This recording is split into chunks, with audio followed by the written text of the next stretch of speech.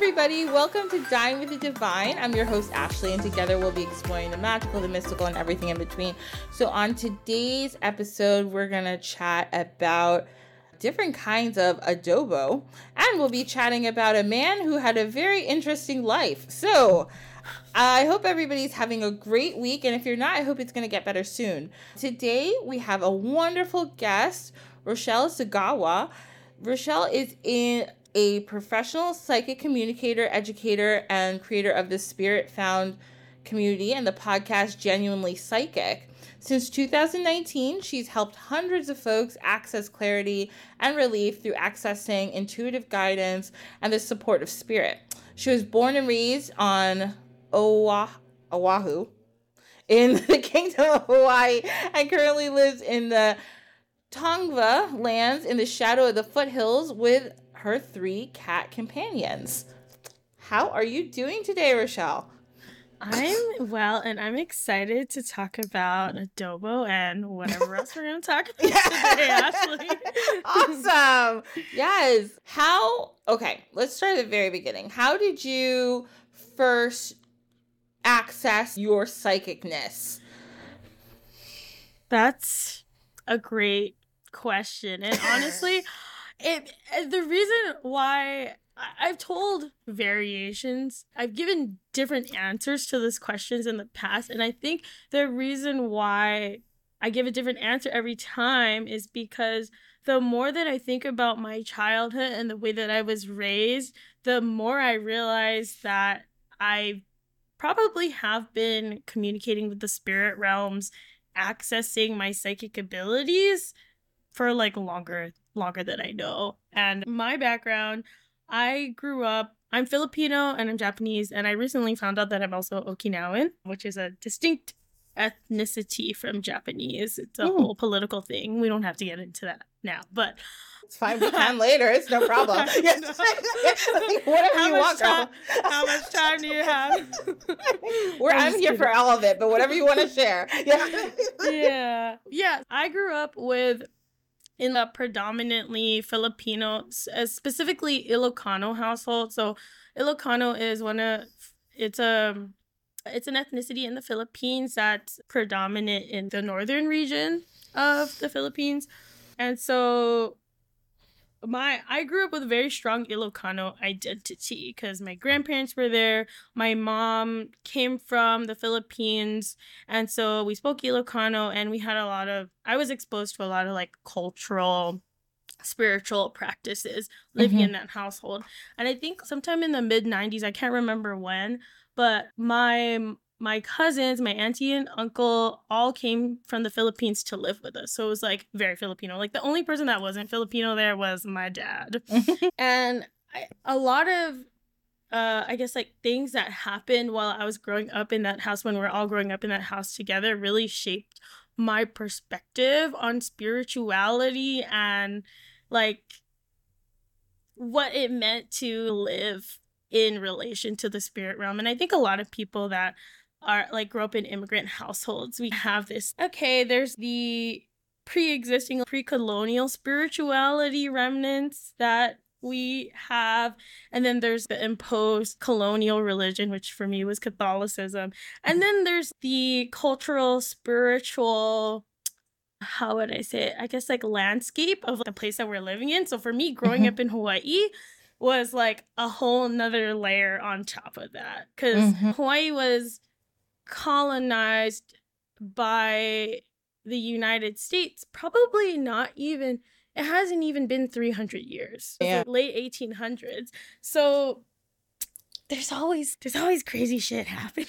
Yeah.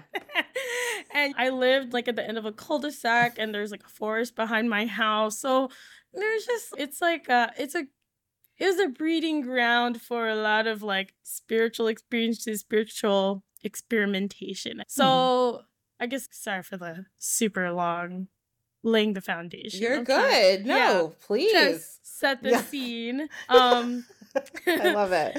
Yeah. So I think like for me, the first time that I realized that I had some kind of like psychic abilities was actually when my grandpa passed away. And so he had cancer. And because my mom's a nurse, surprise, my Filipino mom was a nurse. I was laughing because I'm a nurse and I work with tons of Filipinos. Yeah, you know the vibes. I love exactly. Filipinos. Yes. Yeah, and I love Filipinos too. And shout out to all the Filipino nurses, especially shout out to all the nurses that survived the pandemic. And yeah. It's been a ride, but also real quick, side note about Filipino nurses. The best thing about working with Filipino aunties is that they bring you food all the time. Unprovoked. You don't need to ask for it. They'll be like, we were cooking, so we just cooked an extra plate of pancit and we're bringing it. And you're like, no problem. Yes. And the thing about us, like coming from big families, when you have the recipe, it's like a recipe for 20 people. So there's always going to be leftovers. There's even like a special word in a lot of Filipino languages for like the food that you take home from the party. Yeah. It's so funny. I wish I'm so like when I ever go to like with my dad, we used to go to a lot of like African parties, like 'cause my dad's from Ghana, so we used to go to a lot of parties, and the food you're gonna take home is like so serious. Like you need to bring a plate. Or if the guest doesn't provide some, it's a problem. Everyone's confused. Like, at the end of the night, we're taking the food home because we're all going to eat it tomorrow for lunch. So this is a serious situation. And there's always like one uncle or one auntie who starts, who starts before they start serving. Yeah. It's like, excuse me, I want some of that too. Exactly. You walk in, you're like, oh, they're unwrapping the food. And here's this one woman already got her containers, and you're like, ma'am, nobody has eaten yet. What are we doing here? Yeah. I know we said elders first, but it's for this meal, not for lunch tomorrow. Like, can we serve everyone first? The babies haven't eaten either. Nobody's eaten.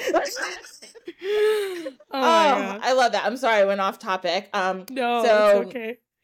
Back to what you were talking about. I'm so sorry. You were talking about your grandfather. Yes. Yeah. So the first time that I had any kind of like spiritual experience that I can remember was after he passed away. And he passed away. So I was saying my mom's a nurse. So she was taking care of him like in our home. So he transitioned in our house. In a room, like the room that he and my grandma slept in. They had set it up for hospice. He had the hospital bed and everything like that. I'm sure, and a lot of people that work with spirit know that death is a huge portal of spirit energy. Yes. And for that reason, a lot of people, a lot of cultures, a lot of religions have rituals around death. Yeah. Depending on, so for Ilocano specifically, I can't speak to like other Filipino religions outside of like the Catholic stuff that my family did. There's a huge emphasis on like keeping. That's okay. My cat's vigorously licking their bowl, and there's like nothing. They're like getting the essence of the flavor. Sorry, I'm so sorry. That's okay. I'm glad we can laugh about this. And, and this is me interrupting myself. It's something fine. that is so important to me is being able to talk about death, talk about the spirit realm, things that a lot of us are raised to fear because we don't understand it, or because of whatever religious indoctrination, or just I don't even want to think about that. So it's evil or whatever you want to say. It's so important to be able to approach these topics with curiosity. Because spirit is funny sometimes. At least the way that they talk to me in memes sometimes. They talk to me, they like, my brain association is, ooh, the SpongeBob episode when he's learning how to drive. That's how it comes through for me. So I'm all about, holding on one hand, like, how sacred this work can be, and like, being serious about it, being intentional, but on the other side, we can joke around too. And oh my God, I'm all about it. When my spirits also like, they like tell me like, just, oh, Ashley, you're really fucking up today. And I'm like, oh girl, I know, I'm so sorry. I'm gonna try harder. They're like, yeah, this is not a good day for you. Like, like, so it's true. And what you said too about, it's so funny, everything you said, especially when it comes to the subject of death, especially in different cultures, it's celebrated different. So when you have a lot of that Christian or Catholicism influence, it's very standoffish. It's you go to mass and this person died, blah, blah, blah, blah, blah. But when you have a lot of these rich cultural context to it, there's a lot of different rituals with it. And the way I've noticed a lot of different cultures look at death other than they do, I'm going to say America, because that's what I know best. But America is very like standoffish when it comes to death and stuff. But a lot of other cultures are very like intentional about how we deal with death. And then that can be dependent on the person's status in the community. That can also be dependent on the person's age. It can be dependent on how the person died. But there are special rituals we do for certain different types of people depending on how. And we also, a lot of cultures have a big emphasis on letting the soul go.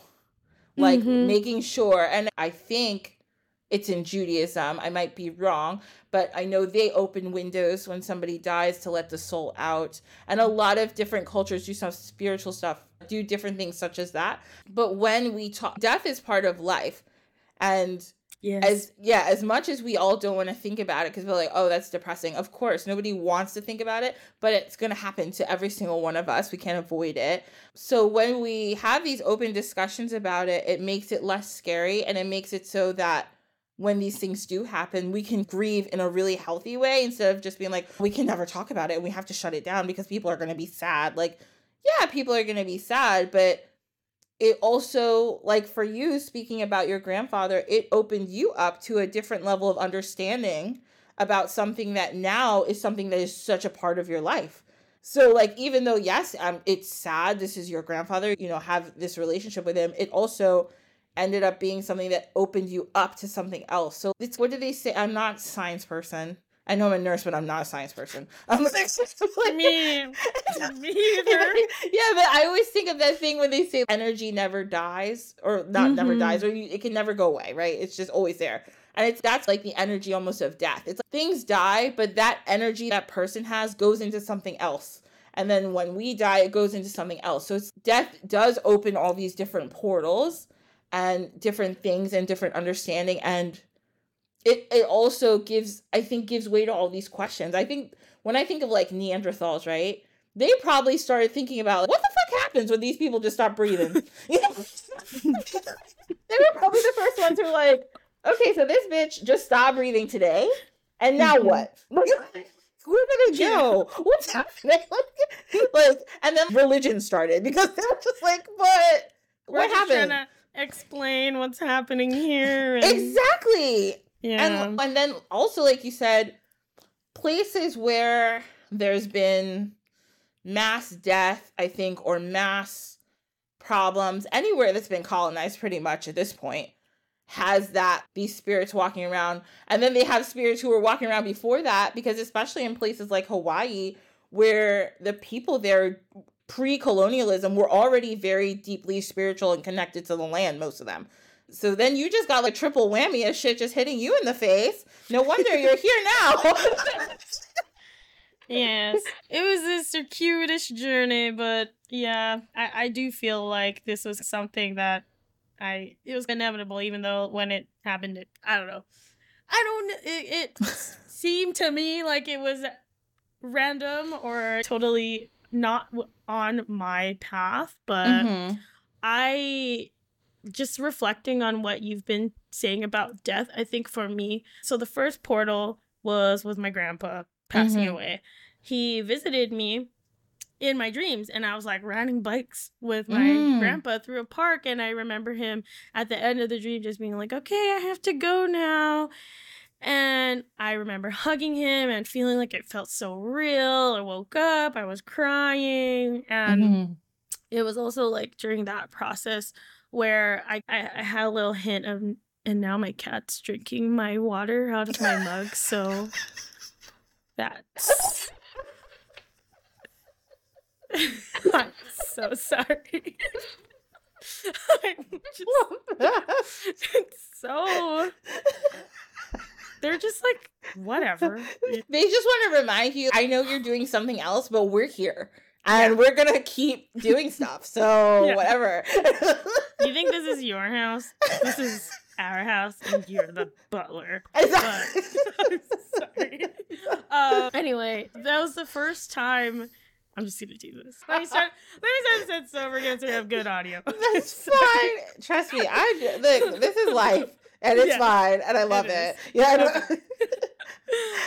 Okay, that was the first time that I kind of got a hint. Now looking back of this like role that I would be taking to help others, guide others in their spirituality, because like we had to pray the novena, and I know that you know what the novena is, right? Yeah. So you pray, for those who don't know, it's a Catholic ritual where you pray for 9 days. You pray the rosary, and there's some other prayers that are associated with it as well, depending on the tradition. But it's to help the person that you're praying for pass on. Mm-hmm. And me, as a 6-year-old, I was leading my family's novena. Yeah. Yeah. I was the youngest person there, except for my sister, who was like 6 months old. Okay.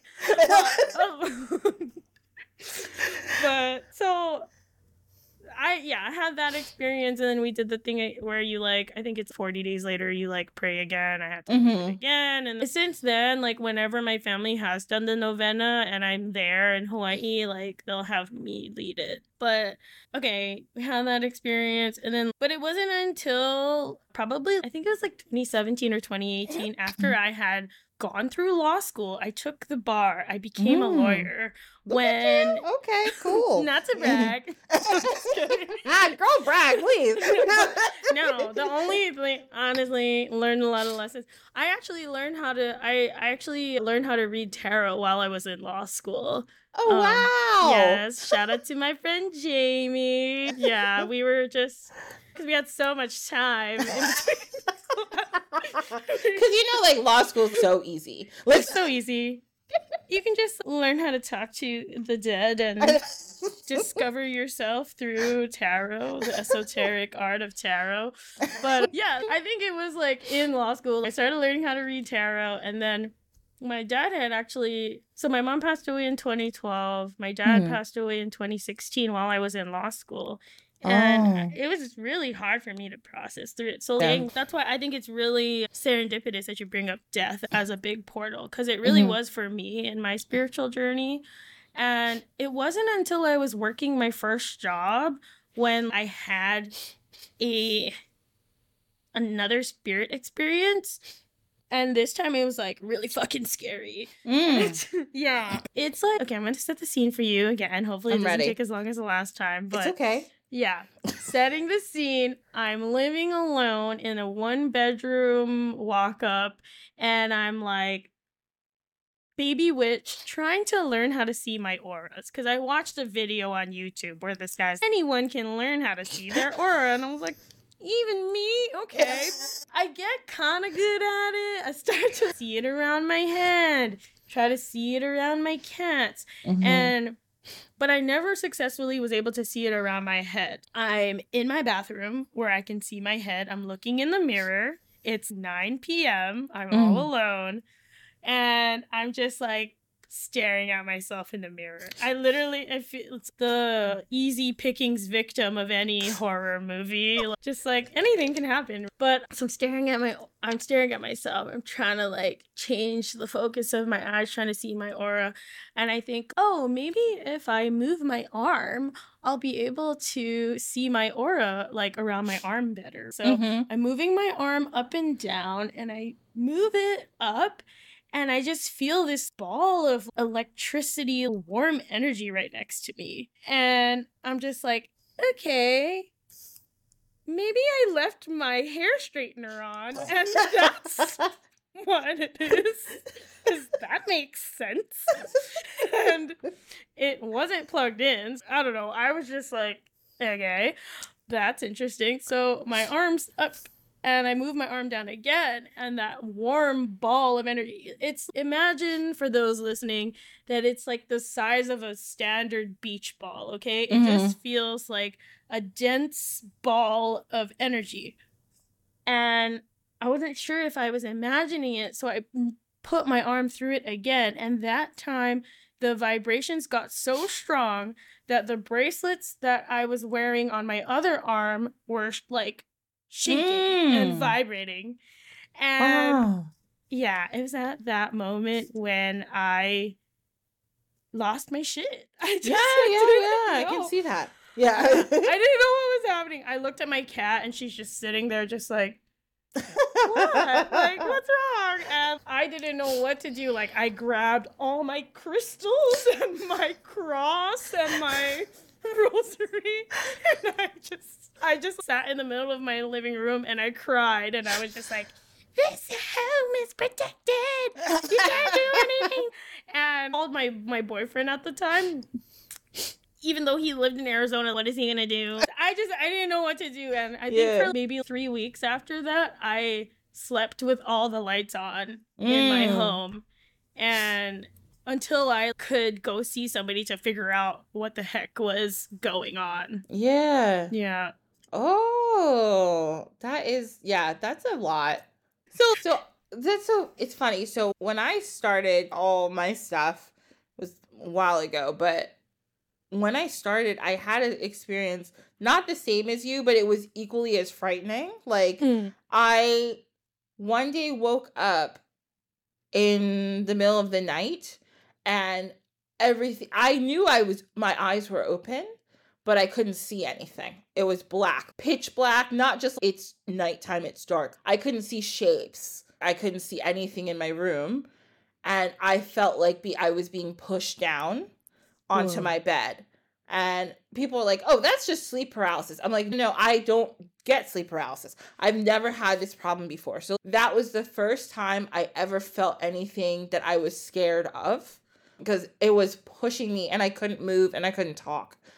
So I just was like, okay, I guess I'm going to go back to bed. I'm just going to resume living life normally. Yeah, I was like, okay. So I tried to close my eyes, but it was still pushing me. So that I tried to lift up my arms and I couldn't. So then I was pushing, and finally I pushed one of my arms up, and then I was like, shit. And then,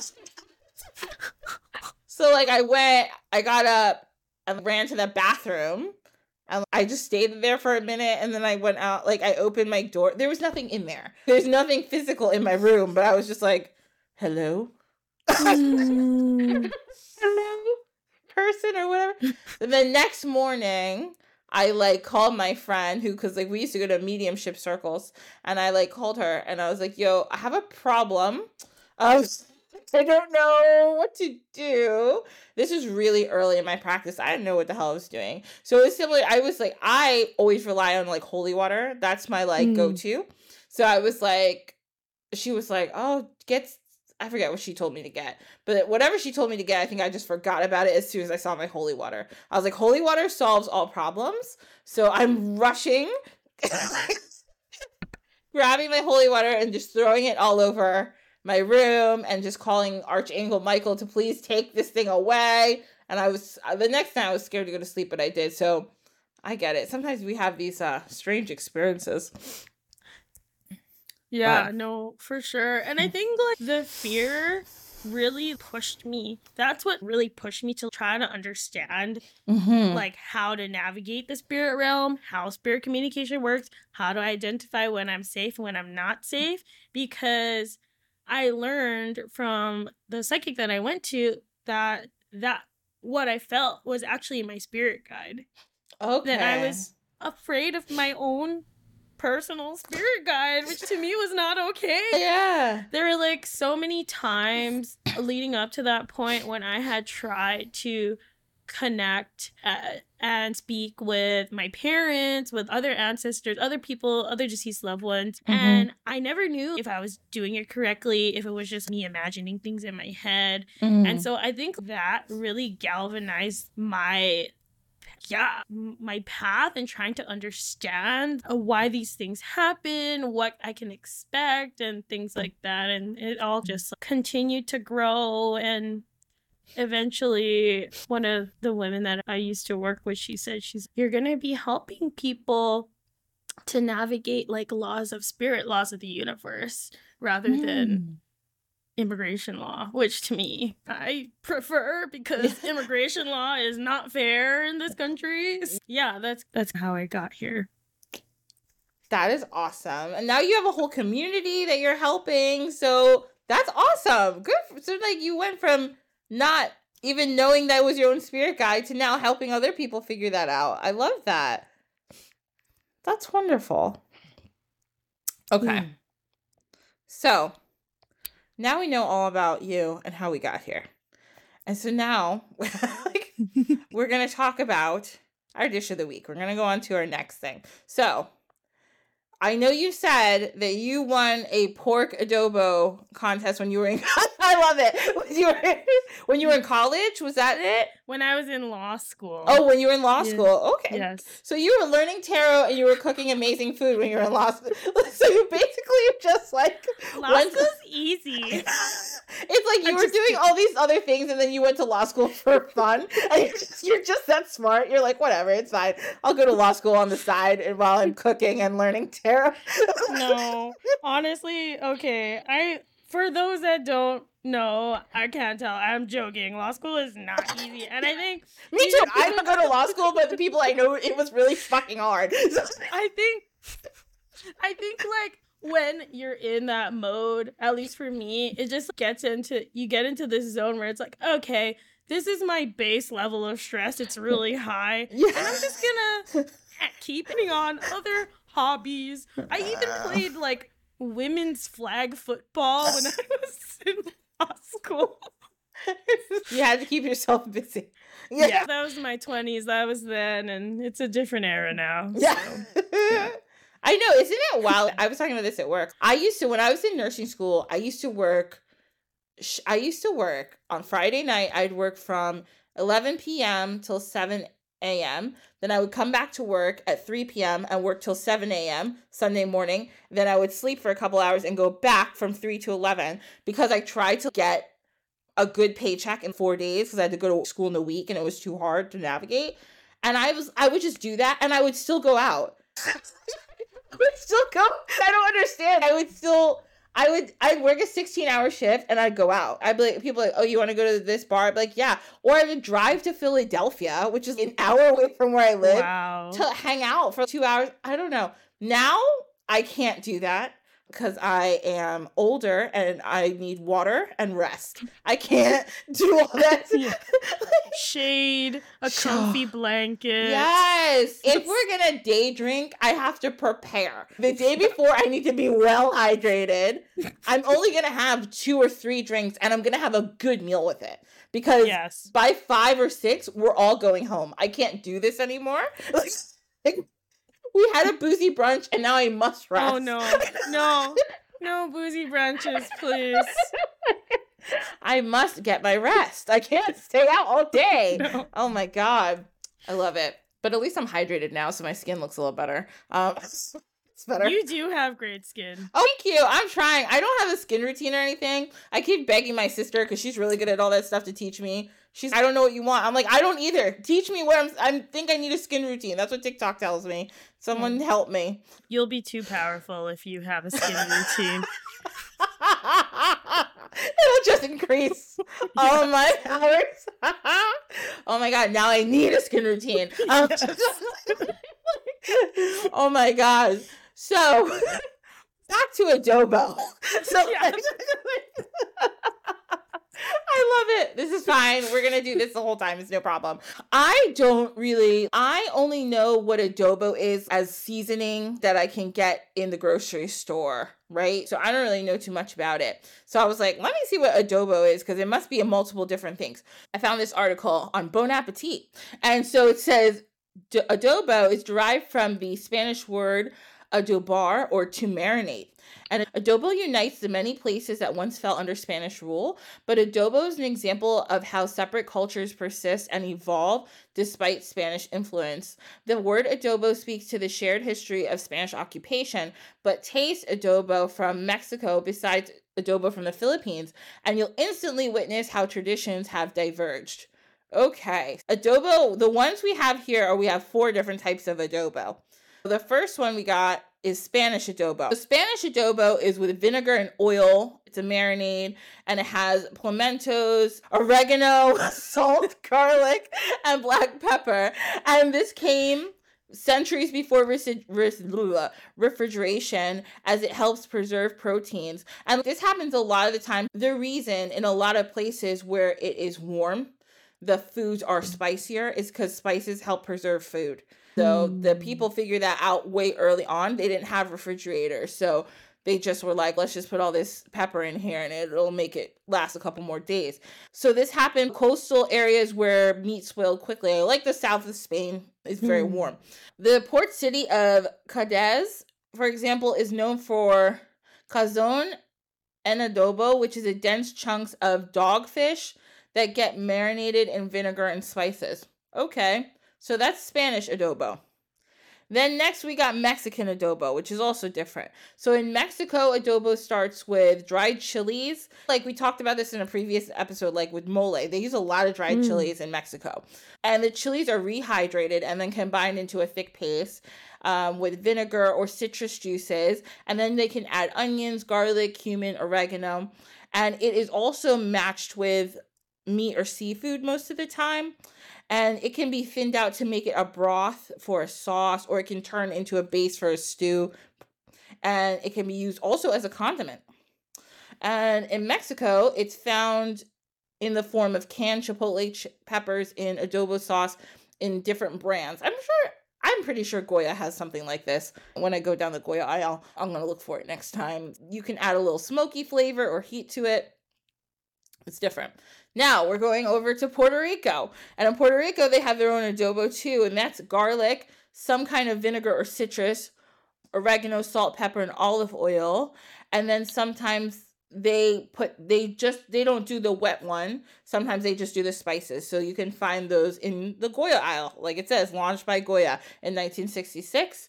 And it's a very tasty flavor. It's very strong. This is the one that I know the most that I've had before is Puerto Rican adobo. It's absolutely delicious. And then last but never least, we have Filipino adobo. So if you didn't know, you should know by now, because I feel like we've talked about the Philippines a couple times on this podcast. The Spanish showed up in the Philippines in 1521, and they brought all their bullshit, but they also brought some vegetables and stuff. Yeah. The colonizers always brought bullshit, but then they would be like, but here's some of our vegetables and whatever. So they to make up for it. Yeah. Like, we're definitely going to take all your land and try to destroy your culture and your language and maybe mess your people up, but here's some new vegetables for you. Colonizers are fucked up. Anyway, they're the worst. So we have in a Filipino adobo, we've got vinegar. We may have some soy sauce, some garlic, some bay leaves, and some black peppercorns. It says the ratio that's dictated by both your family, like how much your family likes it or how much you like it. You can do a chicken, you can do a pork like Rochelle did and won a super awesome contest. You can make it into a sticky glaze. Ooh, I love a sticky glaze. It makes everything taste better. And that's usually what it says they would put on a pork, not so much chicken. And you could add, if you want to get real crazy, you could add squid, you could add eggplant, you can add mushrooms. Makes sense if you're in the Philippines, you add squid, it's an island country.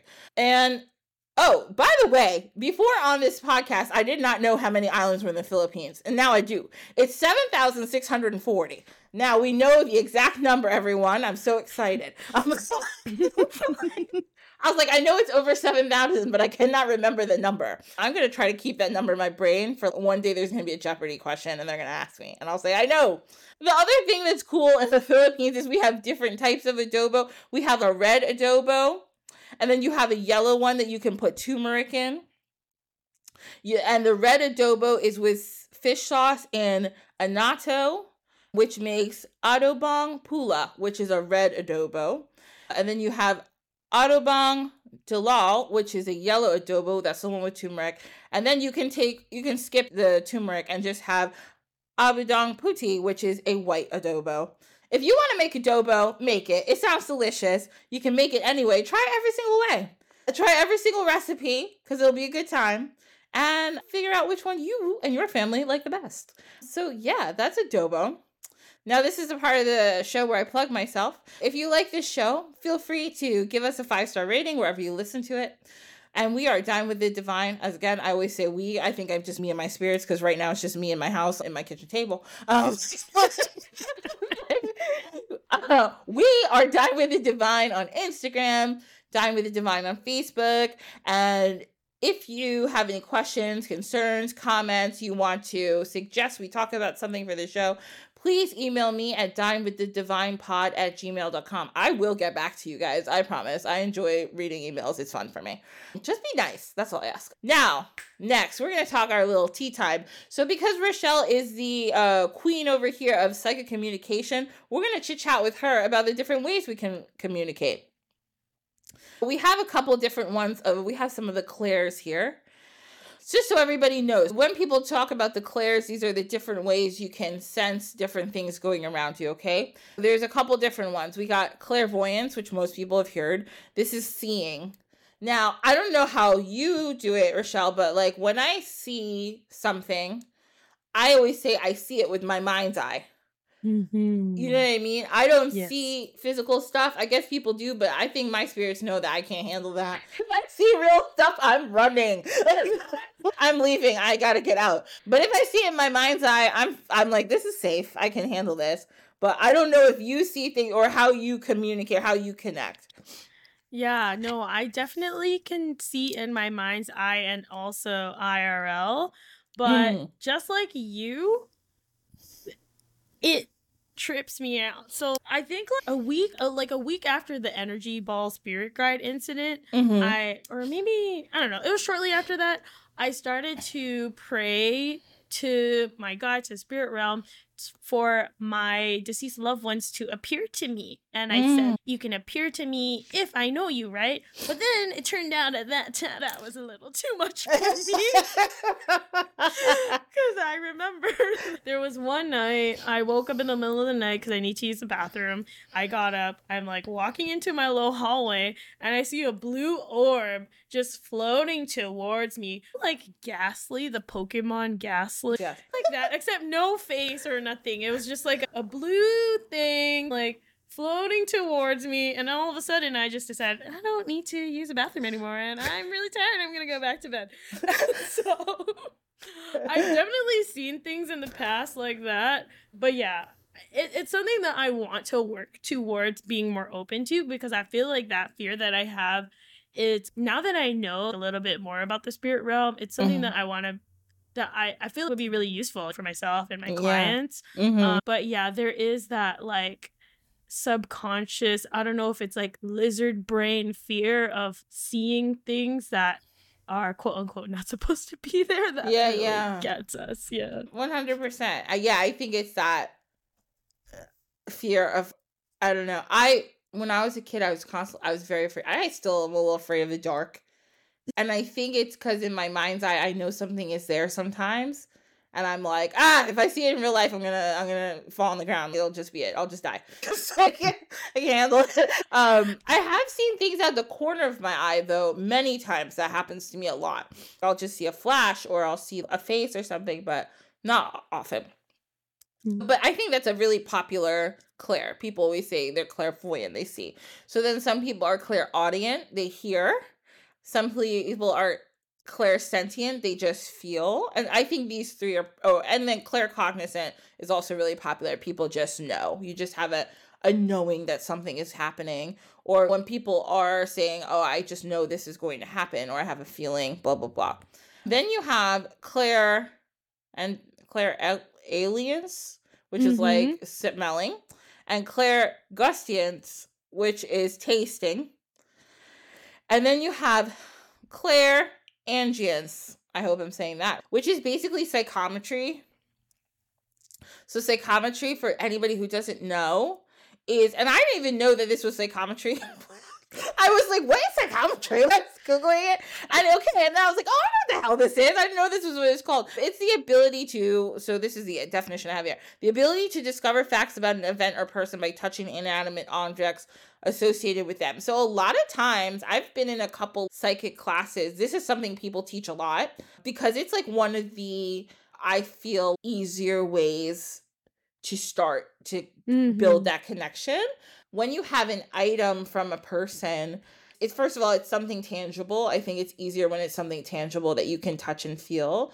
And you can feel then the essence of the person who usually own that, which I think is, it makes life easier. One thing that I remember we did years and years ago when I took this class, this was more than 10 years ago, this like psychic class, we did this thing where it was like a sand reading. I've never done it since. Oh. It was very cool. The woman who was teaching us the class, she brought out this bowl of sand, and she would have the person who was going to be the reader. There was like 6 of us in this class.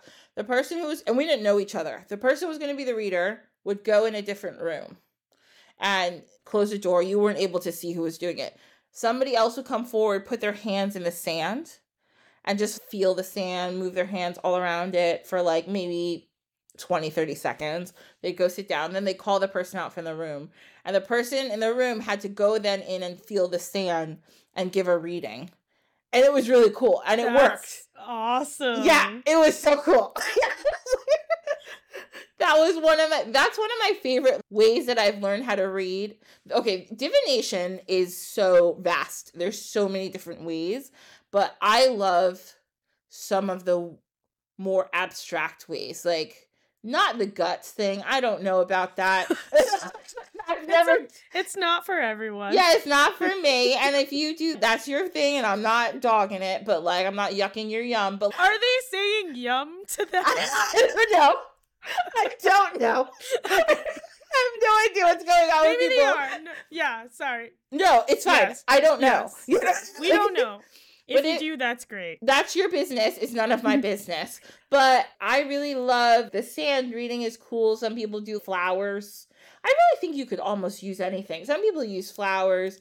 I learned like when I was doing my shamanic training, Olympia, where they use an egg. Mm-hmm. I like that because it's cool to figure that out. But I've tried tea leaves. I don't get it. That's not for me. But tea leaves are really cool. Coffee grounds are cool. There's a million different ways to do divination. Like a lot of people just like tarot. If you don't like tarot, you don't have to do tarot. If you don't like runes, that's fine. There's like a gazillion different ways and you can find your own way. So now I have a little article here that talks about like, how do you become psychic? And I just liked some of the different things they said. If you're on a path that you want to connect with your psychic senses, these might be a couple things you want to do. And Rochelle, feel free to interject whenever you want. One of the and this list is actually a little shady. I don't love it, but it brings up extra points that I was like, okay, I can understand. One of the things they say is like to quote unquote keep your mind out of it, but that's literally one of the hardest things to do. Yes. Yeah. It is. Yeah. When you're first learning, all you want to do is think of stuff. One thing I always tell people to do, I will make an admission right now. I'm a shit at meditating. I don't meditate. I'm bad at it. Yeah. It's just like with the guts, it's not for everyone.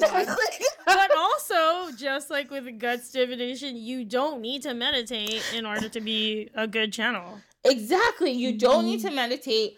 If I must meditate, I must do like guided meditations because I need somebody to tell me what I'm supposed to be thinking about sometimes because I don't know. My mind will wander too much, but you're so right. You don't need to learn how to meditate. The one thing you do need to learn how to do is quiet your mind. And that can be really hard for a lot of people, is just trying to quiet your mind. If you don't like to meditate and maybe you're trying to quiet your mind, one thing you can do is try to get something and focus on one thing. Like, say you have an object. I would say play with the object in your hand. Notice everything about that object. Just talk to yourself about that object. Learn to focus on just one thing. And then it will help you go forward when you want to do different things when it comes to your getting your psychic senses together. Reading auras. A lot of people do like you were talking about reading auras. That's a really popular one people start off with. Every living thing has basically an aura. So if you get good at that, or if that's something you like. I don't like reading auras because I never get it right. But I know a lot of people who are very good at it, and it's cool. Like, it's a very cool form of psychicness that I really love. You can, like I said, practice psychometry. And in here, it's just communicate with your spirit guides. And you might say, what the hell is that? And how the hell am I supposed to do that? Yeah, I know. But this is why you contact somebody like Rochelle, because she's going to help you figure that out. People... okay, there's a couple things when it comes to your spirit guides that I think people need to understand. Number one, you, just like people in your life and your family, your friends, you are allowed to set up boundaries with your spirit guide. Yeah. Yes. And it's very important that you do, because if you don't want them to come to you in your sleep, you can just say, hey guys, love you. You're the best. Please don't come to me while I'm sleeping. And I don't want you guys in my bedroom. This is out of bounds. You know, come to me whenever. But it's really, that's one of the most important things to start establishing a relationship with them. Wait, sorry. Yes, I totally agree. And that's one of the first things that I learned how to do after that whole energy ball spirit guide incident. I was like, no more bathroom stuff. It was too, like, since then, I've gotten over the fear that, like, I've learned from, like, horror movies that, like, bad things happen to you when you're in the bathroom looking at yourself in the mirror. But when I first started out, that was a big boundary for me. No bathroom, nothing in my bedroom. It has to be in, like, a common room. And I laid out this whole list of boundaries. And I think it's really important to preserve your sanity, your energy, so you can be well rested and communicate on your terms. But also, like, it helps to give you confidence once you see that you can develop a relationship with your spirit guides, with the spirit realm, that respects your boundaries. And I think that psychologically helps people to get more comfortable with more different interaction with spirits too. Yes, absolutely. Because all your loving spirit guides, and the thing about all your spirit guides, they do care about you and they love you. They will always respect you because you respect them and you care about them. You want to have this good relationship, just like any good partner, any good family member would. If you say, please don't come in my bedroom, they won't. You just have to ask. And then you say, I love to see you guys in my kitchen. They'll come talk to you. They'll tap you on the shoulder. Hey, girl, we got a little message for you. We know you're cooking that adobo, but real quick, tell you something. Yeah, make sure you are. And also, people always, like, when you are not feeling good, like when you're sad, when you're going through something, that is a good time to go to your spirit guides. You can go chit chat with them. Yeah, they don't only need to hear from you when you're in a good mood. When you're in a bad mood, go talk to them. They might have something to tell you, some good advice, something to get you through your moment or whatever's going on. A lot of people are like, yeah, I don't like to, like, when I go to my altar, I make sure I'm completely composed and I'm like completely this. And I'm like, really, girl? Because I'd be a mess. That's me, like, one day a year for 4 hours. It would be really hard to develop a relationship with your spirits if you're just trying to come every time you're, like, only perfect, or when your altar is, like, exactly how you want it. Yeah. Like, our spirits know that we are huge messes because we're human. And that's why they're here to help us. So yes. I love that you brought that up. Yes, because I feel I've heard it so many times when people are like, I must clear my altar and everything must be perfect. And I'm like, which is great, because your spirits, they appreciate the respect. Of course, they're like, thank you for cleaning it up out here. But also, if you are in distress, they want to hear from you. They want to help you. They want to advise you. They want to comfort you. Your ancestors, that's what they want. They love you.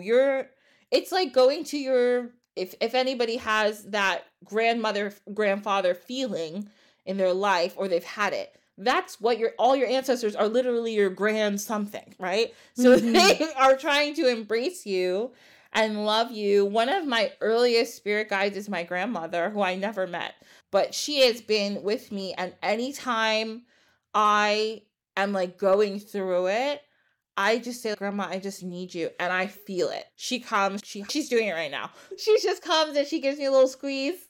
And I'm like, oh, I love you. And Because she just wants to remind me I'm here. She comes in, she comes out when she knows she needs me. She's around when she knows, like, all right, she's doing it right now. I can go chill and do whatever I want.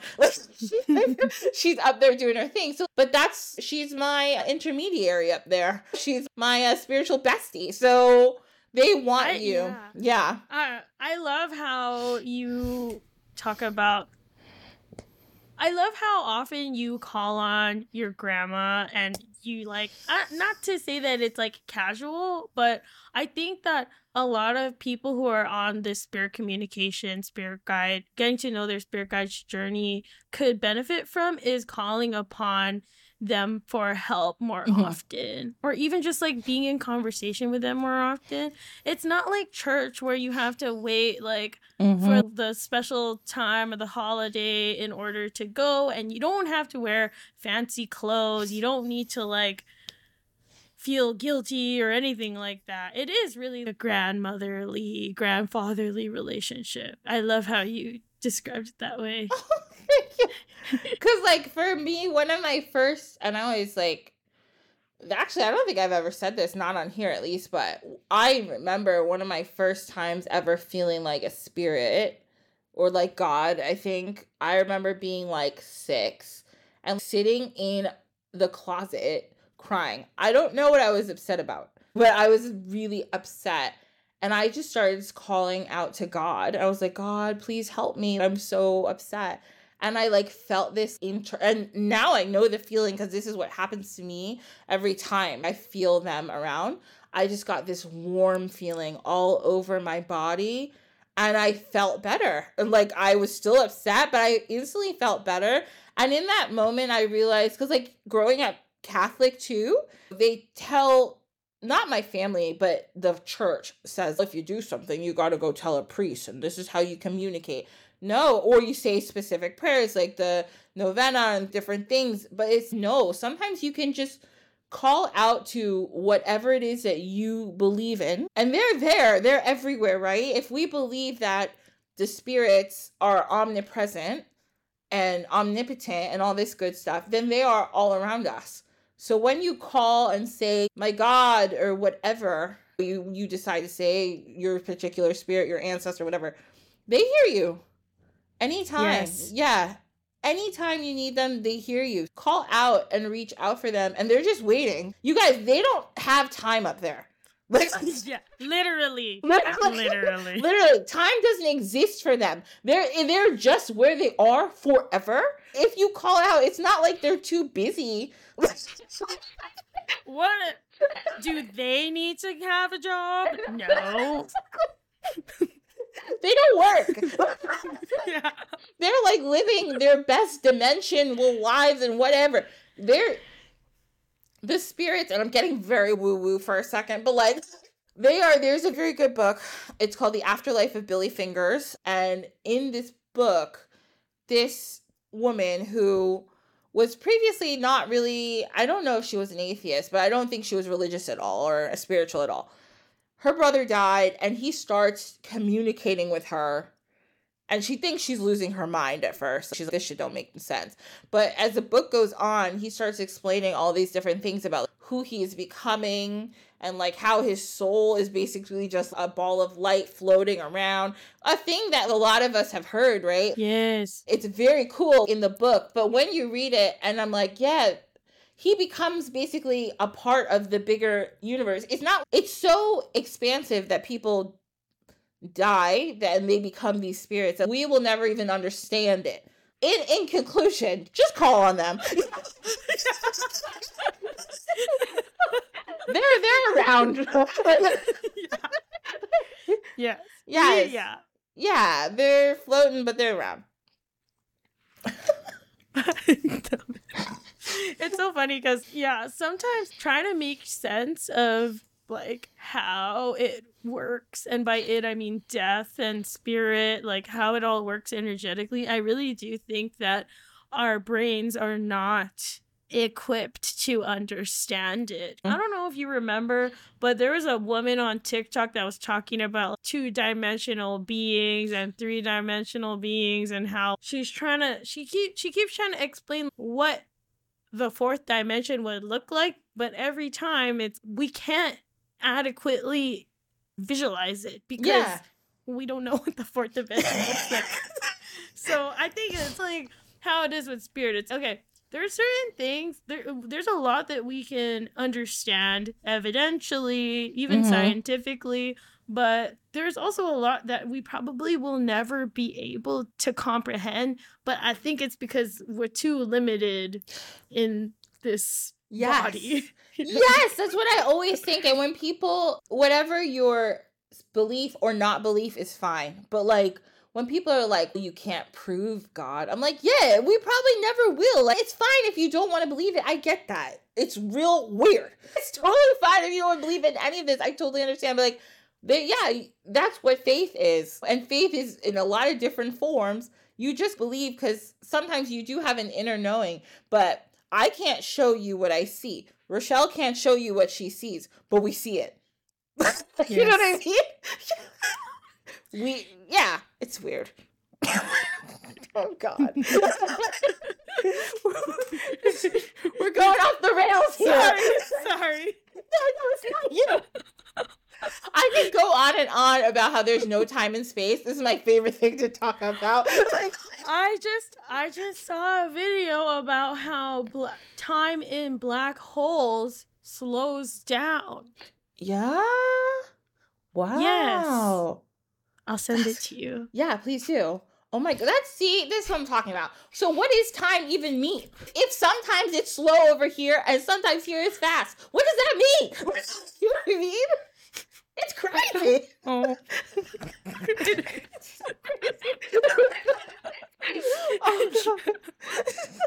I think the thing about working with spirit and working in these quote unquote unseen realms, it really does necessitate you having a philosopher's mind. Yeah. Because but yes, it can get to a point where it's, wow, so pretty much anything is possible and everything is an illusion. It just get to those parts. But then we just come back down to earth and it's okay. I'm just gonna prepare some offerings for my altar and try to figure out what I need to know for this week, and I'm gonna be okay with that. This is like so. I know. I love that because it's the same thing. Like earlier, before we start talking, I'm outside pouring out liquor for my guides. I hope nobody saw me because they'll be like, "What the hell is that woman doing? Just a giant bottle of whiskey and me just pouring and talking to myself." Why does it work? I don't know, but it does. I promise you. And that's what my guides told me to do. Everybody, calm down. So I don't know. Oh God, this is amazing. Oh, we could go on about this forever, and we might, but actually we're gonna go to our story of the week because we need structure. Clearly, because clearly the two of us could just keep talking about anything for a very long time. So I'm gonna try my best. All right, but this is very fun. It's fun, but you'll see. So this is our story. So your mother's people are the Ilocano. Am I saying that right? Yes. Ilocano. Okay. So I started Googling stuff and I was like, I want to learn about the Ilocano people. So I found, this is pretty fun. This is a story called Bing En Nai Lam Eng, or the English version, The Life of Lam Eng, okay? This is the first written Filipino folk epic, and it comes from the Ilocano people. It's actually like an epic poem, like Beowulf, and I read the whole poem. It's not that long. You can read it, and I put a link in the show notes, and it's like, it gets serious. It's also very funny. Like, it's also like hilarious at times. I'm like, what's going on in this story? But I really enjoyed reading it. I gotta tell you, a lot of it has been, so this is like a folk epic, but you'll see they talk about baptism and stuff. So it's been Christianized. The first guy who wrote it down was a Spanish colonial person. So a lot of it has been Christianized, but it's still a really good story. All right, so here we go. This is a story of Lam Eng, our boy. You're going to love him. I do. So it all starts, there's this couple. They got married. They were super, super happy. So there was this woman, and she got pregnant later on because they started banging all the time. And things were good. Everything was fine. The second verse of this poem is literally just about how much food this lady was eating. And I'm like, rude. She was pregnant.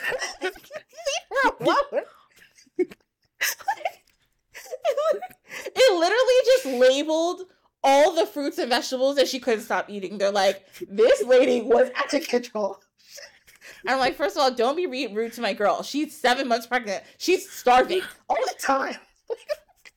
She's allowed to eat. I know. Let her eat. She's fine. So she was eating, and she was 7 months pregnant now, and she's super happy, and her husband, Don Juan, he's super happy. Oh, our lady here, her name is Namangan. So Namangan, she is 7 months. She's so excited. So she starts like nesting like most women do. They need to get shit ready. So she's husband, I made a list. And he's like, did you? And she's like, certainly did. She's like, first things first, I need you to get some bamboo. So there's this traditional bed. It's called balitang. And it's like a traditional bed that was made out of bamboo. It was slightly reclined for childbirth. So we need to make this thing now because I am huge. This baby is coming. So I'm going to need you to get some bamboo fast. So he said, no problem. Then we go. So he goes up to the mountain. He gets the bamboo. Then he literally starts talking. I think he has some magic too. There's a lot of random magic in this story. Yeah, I told you it's part of our culture. It's random because I was reading the poem. I was like, what? And so all of a sudden he cuts down the bamboo and he looks at it and he's, damn, this is a lot of bamboo. He's bamboo. You know what you could do to help me out? Just start rolling down the hill yourself. So the bamboo just starts following him. That's good. So to carry on this bamboo. That's convenient. That's super convenient, right? So he gets home. He puts all the bamboo in the front yard, and he's, now I'm gone. I got the bamboo. And she's fantastic. I'm so excited. Next on the list, I need you to go to the mountain. You need to get some firewood, and you need to get a jar because we need to put the placenta in a jar. And then you're going to need some herbs because I got to take this herbal bath to get myself ready and probably to cleanse her probably afterwards. And he's, no problem. I got you. You're my wife. I love you so much. So he's like, I'm going up the mountain. Now, here's the problem. The people where he comes from, I guess they didn't get along with some of the people who lived up the mountain. These are the Igorot people. They're a different ethnic group. And apparently they didn't get along. So he's, oh shit, I gotta go up the mountain and they're there. And might get a little hairy. But Namagon's like, just go, take your stuff. He gets his weapons and stuff and he goes up the mountain. He goes up the mountain. And now it's been like weeks. We can't find Juan. We don't know where he is. So Namangan is getting a little nervous. And then one night she's, okay, oh boy, here we go. I'm having labor pain. She's about to have the baby. No good. She's panicking. She's calling. So I think they had some money because she had a driver and all this kind of stuff. She calls the driver and the driver doesn't know what to do. So she calls somebody else and I don't know what to do. So the driver, being smart, he goes and finds like an old lady. He's, ma'am, please.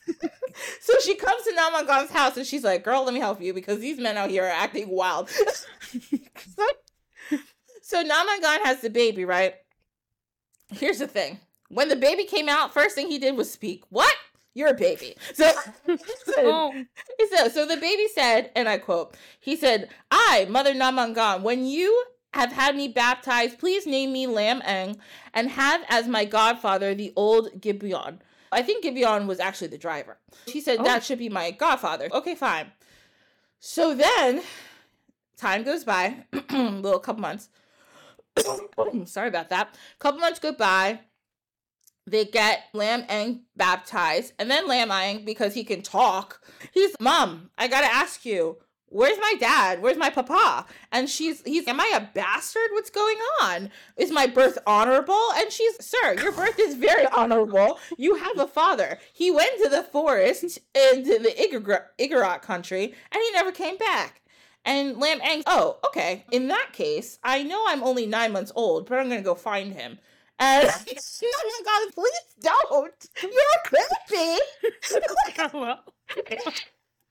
She's like, where are you going? I gotta go find my papa. And she's like, you absolutely cannot do that. You are 9 months old. You can't go into the woods. But he was like, I have to. So he was insistent at 9 months old that he go into the forest. So he brought a sack with these magical crystals that he had in it. 4 crystals. He also had a magic pot. So anytime he needed food, he literally just poured water on the pot and he had food, which is, I wish I had that. So it's basically a magic Instapot that he had, and this is great. Yeah. He's doing great.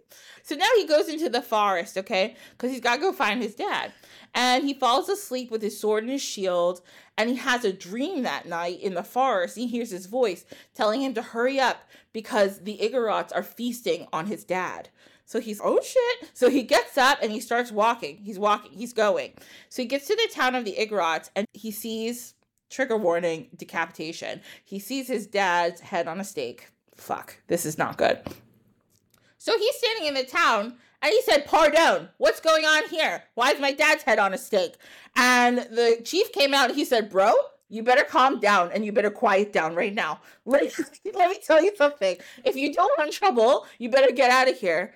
And Lam Eng said, who are you speaking to? Me? I know you're not talking to me right now because I'm about to mess you all up. So... he tells the chief, he said, go call all your people. And when I say all your people, I don't just mean the men from this town. All your people. Call them all. So they send out a tweet, and like everybody, all the Igorots from the neighboring towns, they said Lam Eng wants to fight us all. They're all probably giggling because they're like, this man's gonna fight 300 people. This is crazy. Isn't he still a baby at this point? He's 9 months old. Oh my gosh. He's a baby. So the chief tweeted a meme. Like, can you believe this baby said he's going to fight us? Everybody come out. So, Lam Eng's, okay, he sees everybody standing around him. They all stand around him. They all got their swords and spears and shields. And Lam Eng's like, he's like Morpheus. He's like, come, bring it on. And he says literally to the Igorots, he said, now this is your end. So he goes and he starts slicing bitches. Slicing them. To the point where he kills everybody, okay? Except for the chief. Now, he looks at the chief and he said, just so that you will never forget me, I'm not going to kill you. He takes out all his teeth and he takes out his eyes and cuts off his ears and his hands and just leaves them. This is so nobody forgets that you guys aren't going to mess with me again. Okay, so now he goes home because that's crazy. He's avenged his father's death, so now it's time for him to go and be a baby. He did more than that. Yeah. He did a lot there. He did a lot. He was trying to prove a point. Yeah, he went home. Now, God. I know. Lam Eng, you're doing a lot right now, but okay. So he went home. And now I think this is a couple years later. He's no longer a baby, okay? He's a little older now. So him and his friends decide to fight a crocodile. I don't know why. They just do. And they collect all the crocodile's teeth, and he puts it on a string, and he uses it as a talisman. That's fine. So then he goes home, and he's, Mom, I got this crocodile tooth necklace. I feel really good about it. Also, I'm gonna need you to pack all my best clothes. And his mom's, for what? And she's, I need to go to Calanutian. I think that's the name of the town. I'm probably not pronouncing it right. But I need to go to Calanutian because there's this woman there. Her name's Donna Ines. And I really need to try to get her to be my girl. And she is, no. I was like, you're not doing that. And he's, no, I really gotta do it. She doesn't want to be with a common dude. Okay? She doesn't want to be with a regular ass dude. And she's literally in the poem at one point, it says, the mom says to him, she might throw urine on you. Don't go. And you will be embarrassed. He's like, your mom knows, right? And one thing that they say, and you can see the colonialism in this a lot of the time, because they talk about Donna and Ness saying, like, she won't even marry the Spaniards. Why would she marry you? They say that a lot in the poem. Yeah, so it's like you see the colonialism here. But anyway, Lam Eng is not somebody to be told what to do, as we could see. So he said, I'm going. He now packs up. He takes his he has a white rooster who's magical, and he has a dog who's also magical. So he has to take them with him. So like, so he's on the road again. He's traveling, despite his mom not wanting to go. So now he's on the road. He meets this guy named Sumerang, which is another rude thing they say about Sumerang. They say Sumerang, whose eyes were as big as plates and whose nose was as wide as 2 feet. Rude. The colonialism again. I said, damn, that's so rude. If the story was that Sumerang was ugly, just say that they thought Sumerang was ugly, but don't be rude like that. Okay, and by the way, Lam Ang is supposed to be really hot. He probably was, because you'll see. Anyway. Okay. Sumerang sees Lam Ang, and he's everyone's heard of Lam Ang at this point. He's, Lam Ang, where you going? And Lam Ang's, I'm going to try to court Donna Ines. And he's, bro, I just came from there. Let me tell you something. This is fruitless. Don't go there. This is a bad idea for you. And Lam Ang, to be honest, I am going. I don't really care what you say. And also, I'm in a rush. I've got to go. I got to get there quick. And then Sumerang's, no, you don't. And he starts to attack Lam Ang.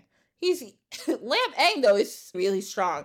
He catches the spear that Sumerang tries to stab him with between his thumb and his forefinger in there.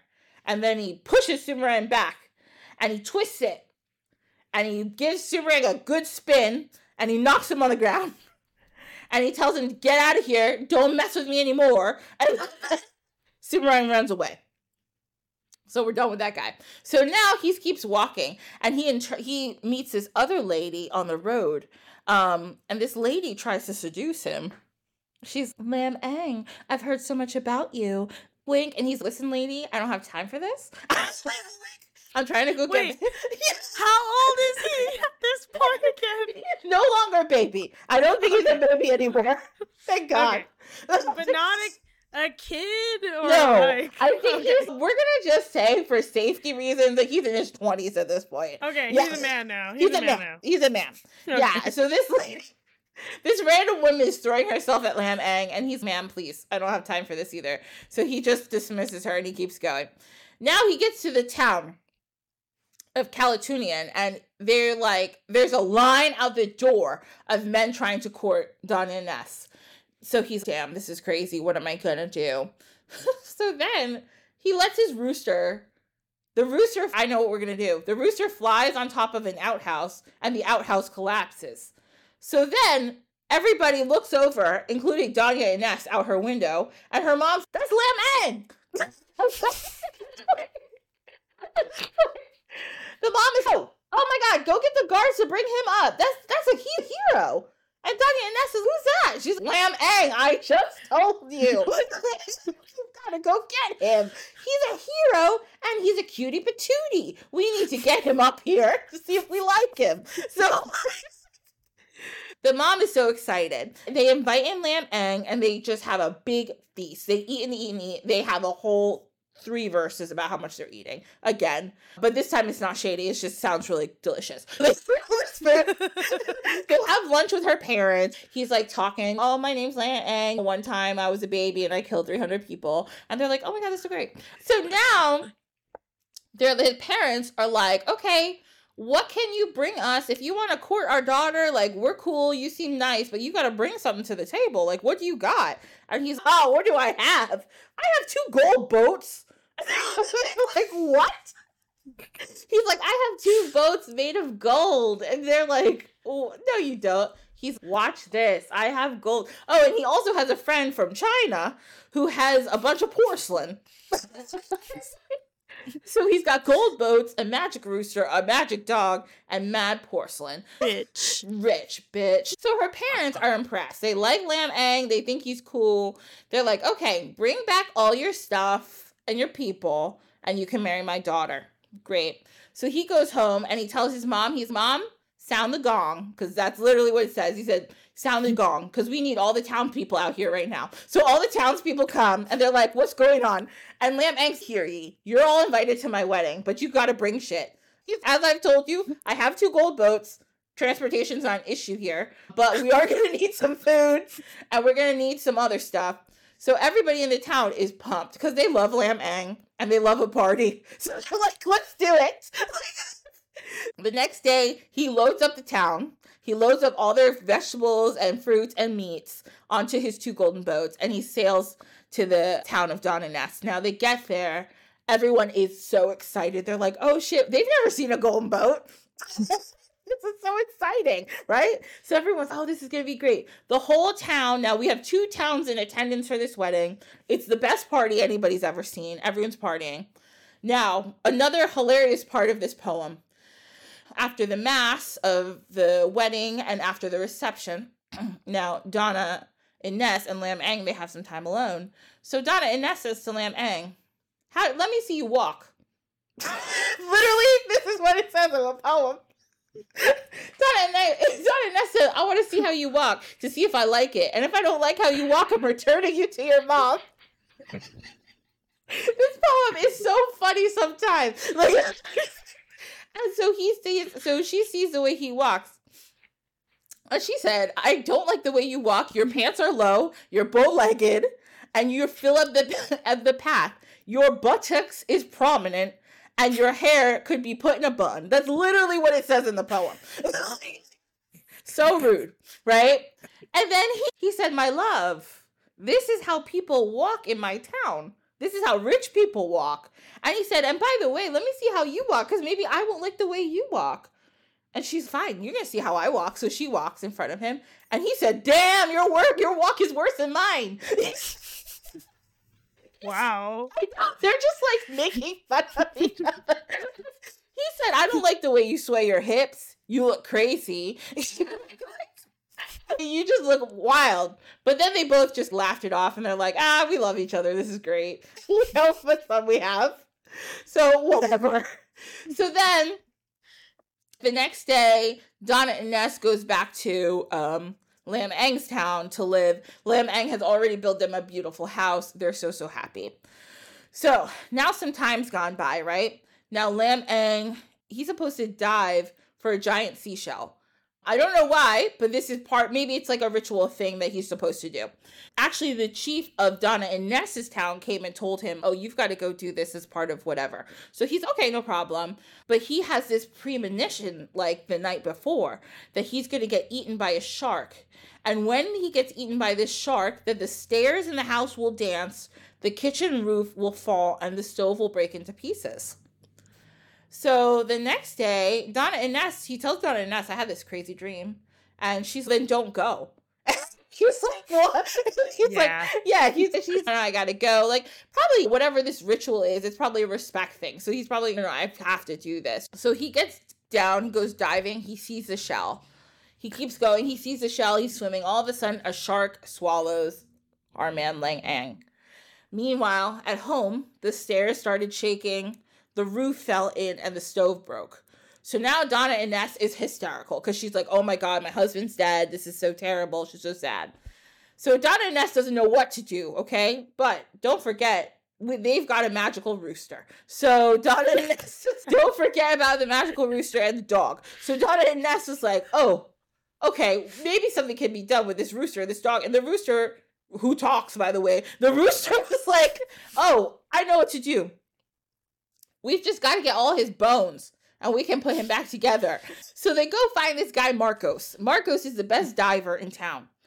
They say, Marcos, we need you to go find Lam Ang's bones, like every single one, because then he'll come back to life. And Marcos is like, okay. So he goes down there and he swims. It takes him like a few days, I think, but he gets all the bones. They arrange them on the seashore. And the rooster is like, doo-doo-doo.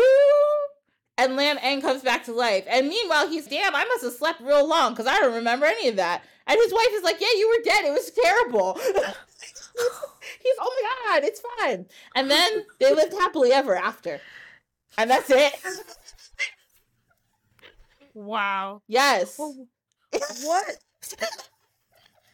What is the moral of the story? There's no moral. This is what I love about this poem. I have never read first of all, I was reading and I was like, oh my God, I was even shocked. Oh my God, Lamb Egg, are you okay? I love how this poem, and this happens in a lot of, I feel like, this happens also in a lot of stories in different places. I feel like we are very used to like fairy tales from Europe where they have a moral or a purpose. But I feel like in other parts of the world, we just tell stories to tell stories. And they're like, this is a very entertaining story that we are going to tell. And they did. And it does it have a moral? Absolutely not.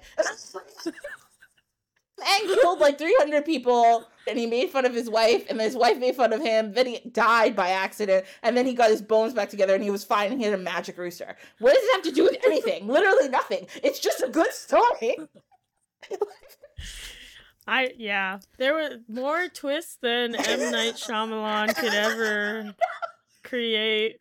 M. Night Shyamalan could never. Because if you ever want a story with twists, you're going to go to the Ilocano people in the Philippines.